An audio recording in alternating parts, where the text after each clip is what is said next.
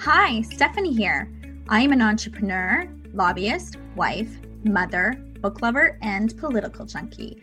I think gender equality is still a work in progress in our homes, our workplaces, and our politics. And I love to learn, especially from other women. So I started Women Don't Do That, a podcast and blog to talk about issues women care about today and to inspire us to do whatever it is we think we can't do.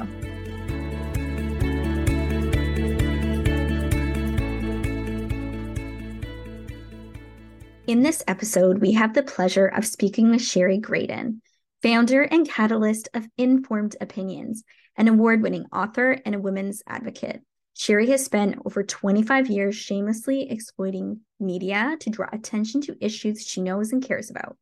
She now motivates and trains others to do the same, helping them to position themselves as thought leaders.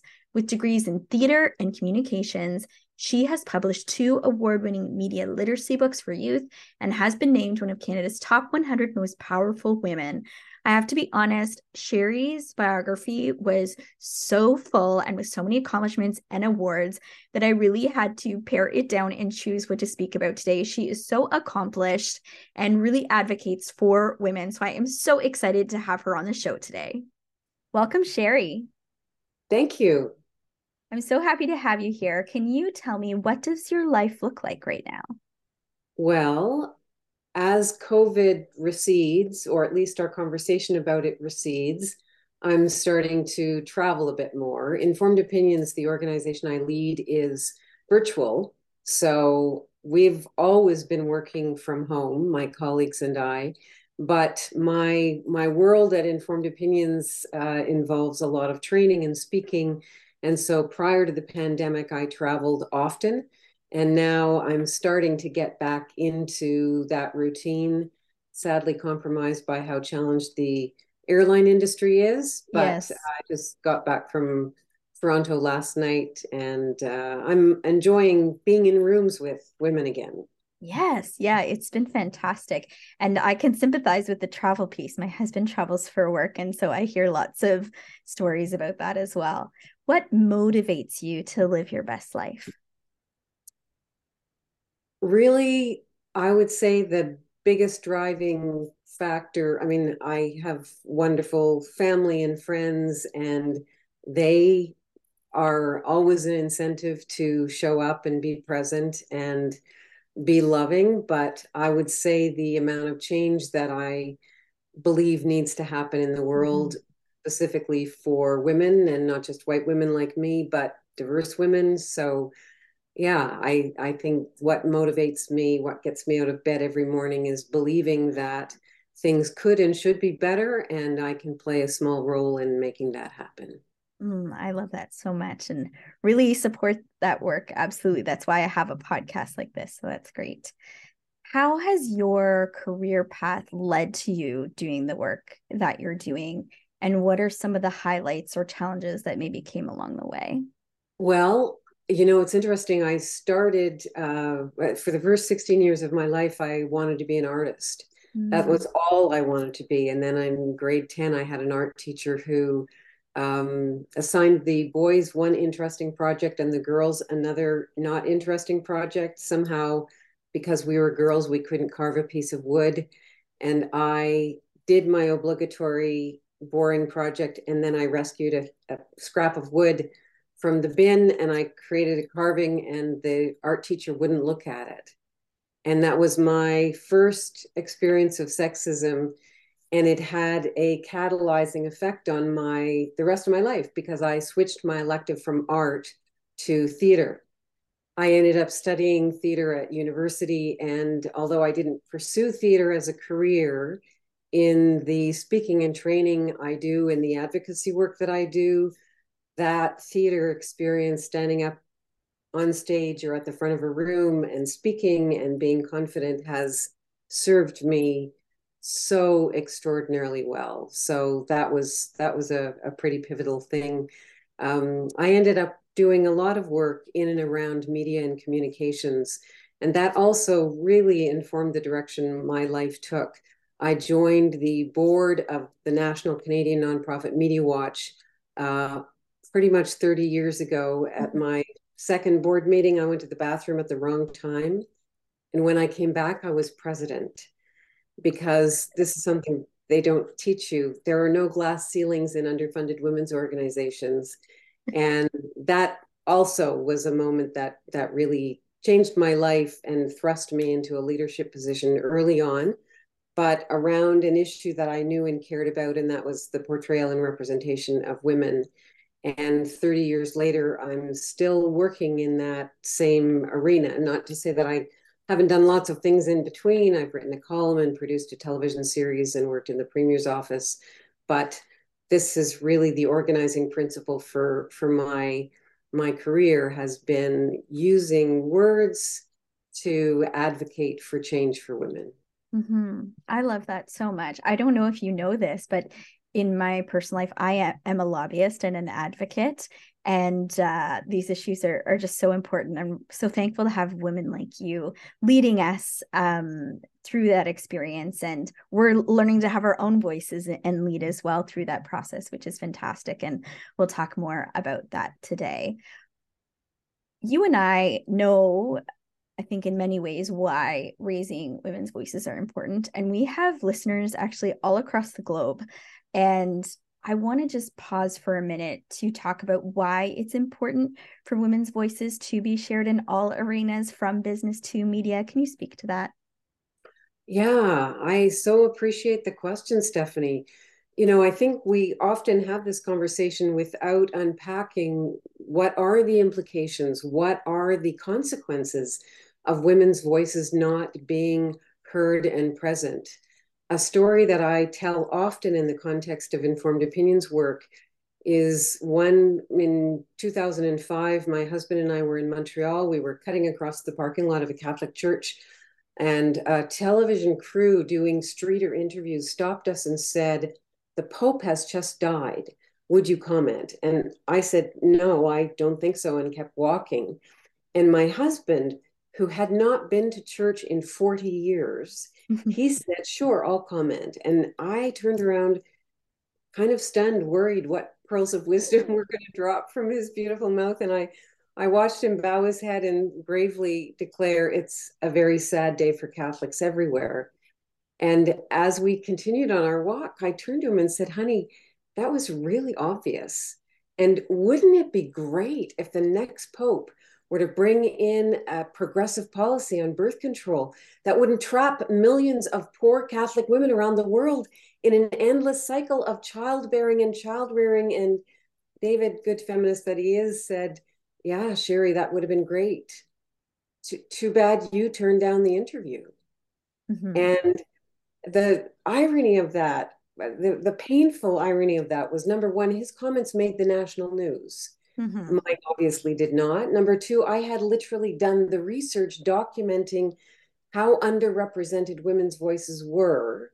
And number three, I had been giving media interviews, speaking publicly for decades at that point. I was better equipped than most people to look into the camera. And yet I had declined because I didn't think that my informed opinion about the Pope was relevant.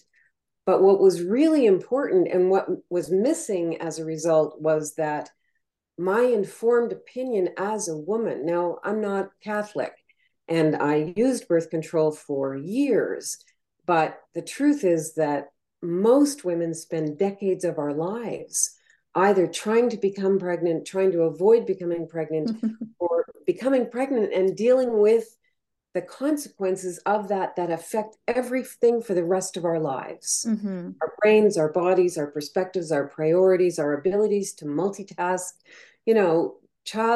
That's a defining thing for many women, not all women, of course. And so when our life experience informed perspectives are not being heard, are not being integrated into decision making by governments, by policymakers, that has huge consequences for research, for women's health, for reproductive health, for so many things. And I know in the US now, women's access to certain kinds of healthcare is increasingly restricted and limited. And women's voices absolutely need to be present in order Mm-hmm. to inform those. So that's Mm-hmm. just one. I mean, I'll let you jump in because I could go on. Yeah, no, it's such an important point. And I liked how you talked about how it's hit so many different things. And for instance, I struggle with chronic migraines, and there's just not a lot of information on that because research funding hasn't typically gone to issues that impact women more. Yeah. So things like it's things that we just take for it's always been this way, or it's as is, or you don't even think to question it. And then when you find out that that's why, that like the funding just hasn't been earmarked there, and when you look at the data, it is earmarked for issues that affect men differently, then you start to understand the complexity of the problem. And I loved you sharing the story of the Pope. And it reminds us how hard it is to step up because, like you said, you were prepared with all the information to know to be able to do that. And it also makes me think about it. And I'll tell this story really quickly. When I was in university, I got to be a part of an organization called Global Vision and travel internationally to represent Canada. And when I was done university and started my career as a professional, I got a phone call one day. I was working in government relations at World Vision Canada. I got a phone call from somebody from Global Affairs in Canada, so our foreign department. And they asked me if I would be the youth motivational speaker at the Youth G8 Summit when it was in Canada. And Wow. my initial reaction, Shari, is I was like, I think you have the wrong person. Like, I actually said that. And they were like, no, that's why you are the right person. And it was such a fantastic opportunity to be able to go and do that. But yeah, my initial reaction was just like, I don't really think, I think you have the wrong person. And You so know, many of us do that, right? yeah, that's something that I underestimated how pervasive that default is for women, Mm-hmm. and I really understand why. Even very senior, very experienced women who have PhDs, who have been CEOs, default to I'm not the best person. And the Mm-hmm. thing that I think is really important for women to know, two things. Number one, there is no best person because your informed perspective, your life experience, your views and skills are valuable in their own right, but they may be completely different than mine or the immigrant woman living in a small rural community, and her life experience and informed perspectives will add a different kind of value. So first of all, there's no one best person. Secondly, that's almost never the bar. Nobody Mm-hmm. calls you up and says, "Are you the best person?" Yes. And thirdly, you know, men don't go there. No. So if my husband gets invited to speak, he doesn't immediately think, "Oh, I have to be the best person." He thinks, "Well, you're asking for a reason." Mm-hmm. Sorry.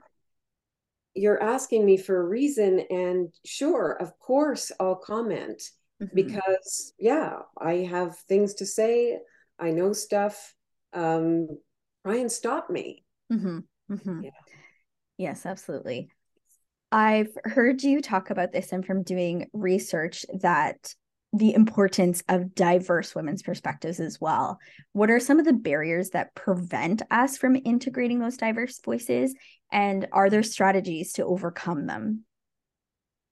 Well, speaking as a white woman who has benefited from and been frankly blind to the privilege that that has given me over the course of my lifetime, and that Mm-hmm. I'm only really over the last 10 years and 5 years in particular becoming much more aware of. I think that's probably the biggest barrier. Mm-hmm. And the pervasive unconscious bias and the, you know, all of the stereotypes and beliefs that feed into our willingness and ability to perpetuate the marginalization of people who don't look like the dominant class. Mm-hmm. Um, so I think all of those feed into that, and it's a really lifetime compounding of those privileges. So, you know, I might have believed 10 years ago that I got to write a column for the Vancouver Sun, or I got to work in the premier's office or publish book contracts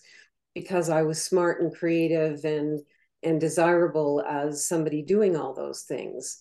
And that may have been true, but I run into and meet and interact with um, hundreds and hundreds of women every year who did not benefit from the privileges that I grew up with, who are smarter and more creative and more dynamic and have so much to offer than I do, but who happen to be Indigenous or Black or immigrant, brown, Muslim. And so they have accumulated a lifetime of obstacles that I did not encounter. Mm-hmm. And there's no easy fix for this, but I think that I watched recently the movie Deconstructing Karen. I was reading on the plane last night the book that the two producers of that Race to Dinner initiative have written called White Women. And it's very confronting, and I am constantly battling my own reactions to what they're unpacking. But I think that white women need to, in solidarity, really interrogate and challenge ourselves, the Mm-hmm. privileges that we have, and look for ways to ensure that the voices being heard are not just ours. And we do that at Informed Opinions. We're really deliberate about ensuring that the women featured in our database are from across not just discipline and sector, but Mm-hmm. um, race, ethnicity, religion. Mm-hmm. Thank you for sharing that, because I think in day-to-day life, sometimes, unless you're doing this work, sometimes you're not even listening to those conversations or learning from them. And it's so important, and that each of us does have a role that we can play. When you talk about Informed Opinions, can you talk a little bit more about what the organization does and how it supports women? Yeah, so essentially, we train smart women to speak up. That's my elevator pitch when I'm meeting people for the first time. And I started it in 2010 because I had noticed that in the daily newspaper that I read, women's perspectives on the opinion pages were still at only less than a quarter. This was really just 14 years ago now. Mm-hmm. And there's no good reason for that. And although newspapers are a dying breed, and probably many of your listeners don't ever get an actual newspaper, the news media, legacy news media, wherever you're reading or watching it, still has a significant influence on public conversations, on government priorities. And so I started Informed Opinions with a very small ambition. I didn't want to grow an organization. I simply wanted to train smart women who had insight into whatever their field or discipline was, train them how to translate what they knew into short form, persuasive, publishable commentary. Mm-hmm. So we still do that. 14 years later, we've trained thousands of women, and thousands of women have written and published commentary that has appeared in mass disseminated media and helped change conversations and influence policy and position those women for advancement, for appointment to boards, to jobs, to the Canadian Senate. And that's really important because we need, as we were saying earlier, we need women's insights and intelligence to be added to men's, because the sum of those parts is greater than those parts. And it's not that women are better, but we know that solutions and policies will be more effective. Mm-hmm. We have 30 years of research documenting that. Mm-hmm. So we train people, we train women, we have a database that makes it easy for journalists to find them. We have, thousands of journalists who subscribe to the database and regularly reach out to women. And we do research documenting the underrepresentation of women so that we can keep going back to journalists and saying, you're still only featuring or quoting or interviewing women. Yesterday, I looked at our gender gap tracker, which is an online device that measures this in real time, and it was 29 or 30%, which is simply unacceptable. Mm-hmm. And it mirrors the representation of women in Canadian politics, which is something else we're also paying attention to now, Yes. because again, like media, politics has the opportunity to influence, direct, and change everything else. Mm-hmm. I've heard you speak on that before when I was doing research for this episode, how often when we look at commentary or media, it is often from politicians. And so what was skewing the data was the fact that there weren't more women in politics. And I love that you're doing the research and the data and the work, because so often I think it's easy to just say, oh, that's anecdotal or it doesn't really matter. But when we have this data about what a difference it makes or about what the numbers actually are, I think it really just helps make the case for the action. And so it's just so important to do that. The data really does make a difference. I was in Toronto this week, and I was speaking to a group of women talking about the imbalance of power in Canada. And in the US, interestingly, it's even worse. So Hmm. when I discovered really just 6 months ago that far from being a leader in terms of women's equality, which I believed, like many other Canadians, we were, Mm-hmm. in fact, there are 60 other countries who are doing a better job of ensuring women are represented in the halls of power. Yes. 60 other countries doing better than we are. And in the US, I think instead of being 61st, they're closer to 69th. They were 70th last year when I first looked. And we have been, I think, complacent Mm. in Canada and in the US. We see lots of really impressive, visible female role models, whether it's Nancy Pelosi in the Senate in the US or Chrystia Freeland here in Canada as the deputy prime minister and finance minister. But around the world, many, many other countries have been really deliberate about recognizing that democracy depends on representation. Mm-hmm. And if women are 51% of the population and only 30% of the elected officials, Mm-hmm. that's actually fundamentally undemocratic.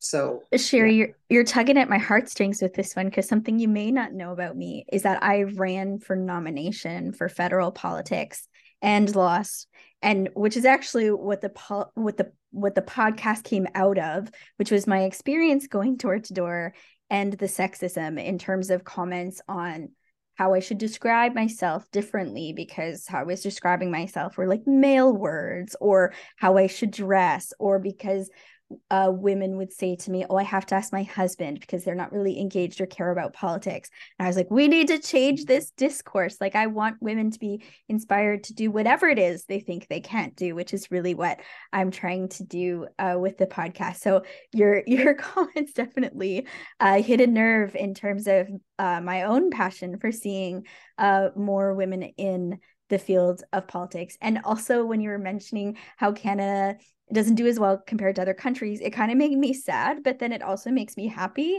that there's so many doing better, because we do need to do better and have that to aspire to, which is really exciting. How can we encourage more women and support more women to step up to be thought leaders or to be experts in their fields? And I know you do some of this at Informed Opinions. Yeah, we do. Just before I answer that question, I want to salute you, Stephanie, Oh, for running, because so many women and men, but women even more so, I think, are reluctant to do that for all sorts of predictable reasons, because it's hard work, it's risky, it's mm-hmm. failing publicly, you're putting yourself out there. And so I really just want to salute you for doing that. Thank you. I will add to that. I definitely think the experience is probably one of the biggest like growth moments I've had in my life, right? Where the riding that I was running in was safe. So really the run for becoming MP was the nomination. It was a really challenging race. And uh afterwards really taking some time to reflect on what did I want my life to look like? What did I want to contribute to? What did I want to do for work? Starting the podcast, changing my career path a bit. It is very life impacting to take on those kinds of things, and in some ways really see what you're capable of and what comes after, which is always exciting. So what I wanted to ask you about is, how do we encourage more women to step up? Oh, okay. Yes. So that became a big part of what Informed Opinions does, and it wasn't something that I expected. I thought I'll just train women to do media interviews and to write op-eds, and they'll come because, we offer really great training. And what I had not anticipated was that I would have to do the motivation piece. And one of the things I often say in workshops and keynotes is, when you get asked and your default is, I'm not the best person, or you don't apply for the job until you have all 10 criteria because you think that's necessary, what you need to do is instead choose to behave like a reasonable man, a reasonable white man. So you look at the opportunity and you think, okay, what would, in my case, this is easy for me. I say, what would my husband do? What would my male colleague do if asked, or seeing this job description, or being given an opportunity to stand on stage and say what you think? They would almost always say yes. Mm-hmm. And really, the other thing we encourage people to do is to draw a Venn diagram, to say, okay, in one circle, what is it that is being asked in this job, or in this public speaking opportunity, or in this moment in the meeting with my colleagues? Maybe it's a smaller stage. Mm-hmm. What is it that's being asked here? And then in the second circle, you put, what is it that I know? And Mm-hmm. there will be an intersection between those two circles, or you wouldn't be in the room, you wouldn't be asked. And then you focus on that. And so instead of the bar being, am I the best person? The question we should ask ourselves is, can I add value that Mm-hmm. will change the conversation, will contribute to the decision we're collectively making, that will help people in this audience understand an issue that I know a really deep way better? That's I think a really motivating thing to one, the reasonable male. And another thing I think that is so many women experience is that they say no to something, they decline to speak Mm-hmm. up, Mm-hmm. and then they see that guy in the next office who they know, and he may be smart and he may be capable, but he's not better than she is. And so you see him on television or getting promoted, and you think, well, I could have done as good a job as he is. Yes. And so I don't know a woman who's over 30 who hasn't already had that experience. Mm-hmm. And so really just reminding women that, yeah, this is our reality, Mm-hmm. and we do have some power to change it. We don't have Yes. all the power, Mm-hmm. but we do have some power. It's true. In so many situations, we need to say yes more. And we often talk about, when you're presented with something, to trust your gut. And I always say, okay, well, yes, trust your gut, unless you're just saying no to something because you're scared, right? Like Mm-hmm. your gut might say that's wrong, or it's not good timing, and maybe that will be true. But if it's just, oh, I was asked to do this TV interview and my gut is telling me no because I'm scared, then the answer should be yes. Yeah, And that it's not easy, and it takes practice. And the other thing I would say is, the more you do it, the easier it becomes. The first time absolutely. you're terrified, right? And then over time, it gets better. It does absolutely get better. And we offer all sorts of workshops to help women become more confident and know preparation strategies for media interviews. For example, we do a masterclass in public speaking that also is really practically applied focus, where we walk people through, okay, when you're preparing, these are 5 things that you can do. So in the moment, you will not have a racing heart, or you will Yes. be able to bridge from the question you got to the answer that you want to deliver. And there are lots of skills and strategies that are shareable. Our website, informedopinions.org, we have a learning hub where we have all sorts of free resources that are also available to Mm-hmm. support women in overcoming all of the natural inclinations we might have to stay quiet.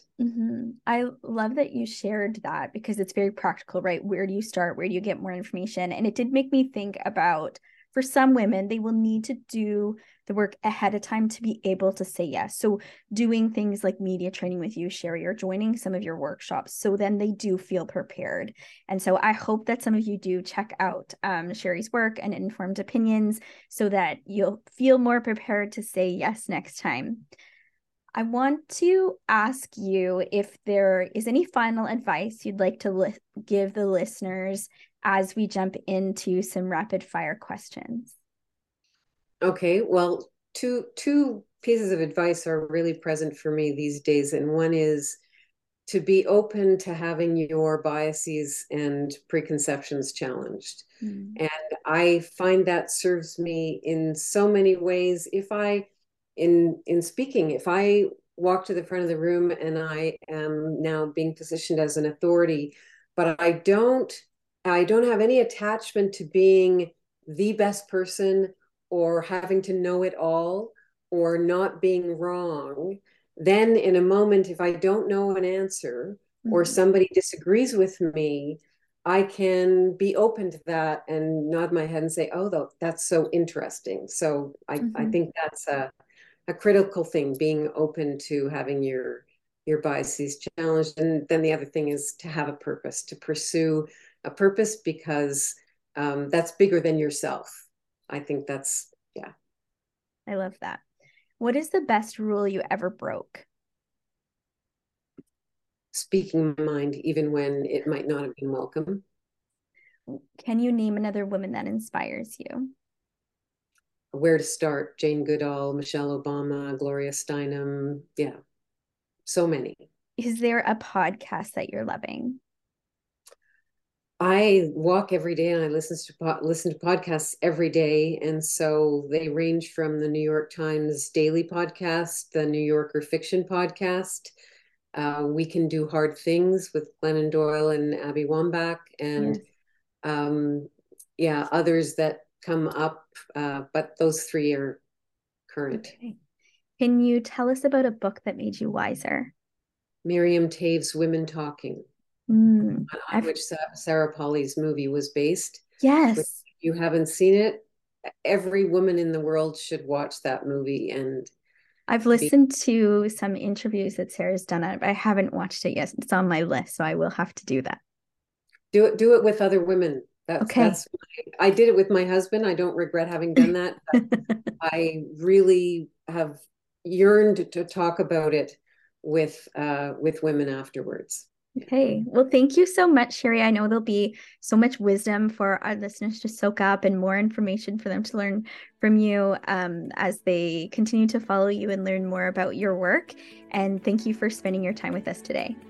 Thank you, Stephanie. It's been a pleasure. Thank you.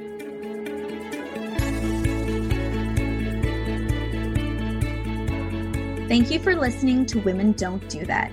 I hope you feel inspired to do whatever it is you think you can't do. Make sure to subscribe so you never miss an episode.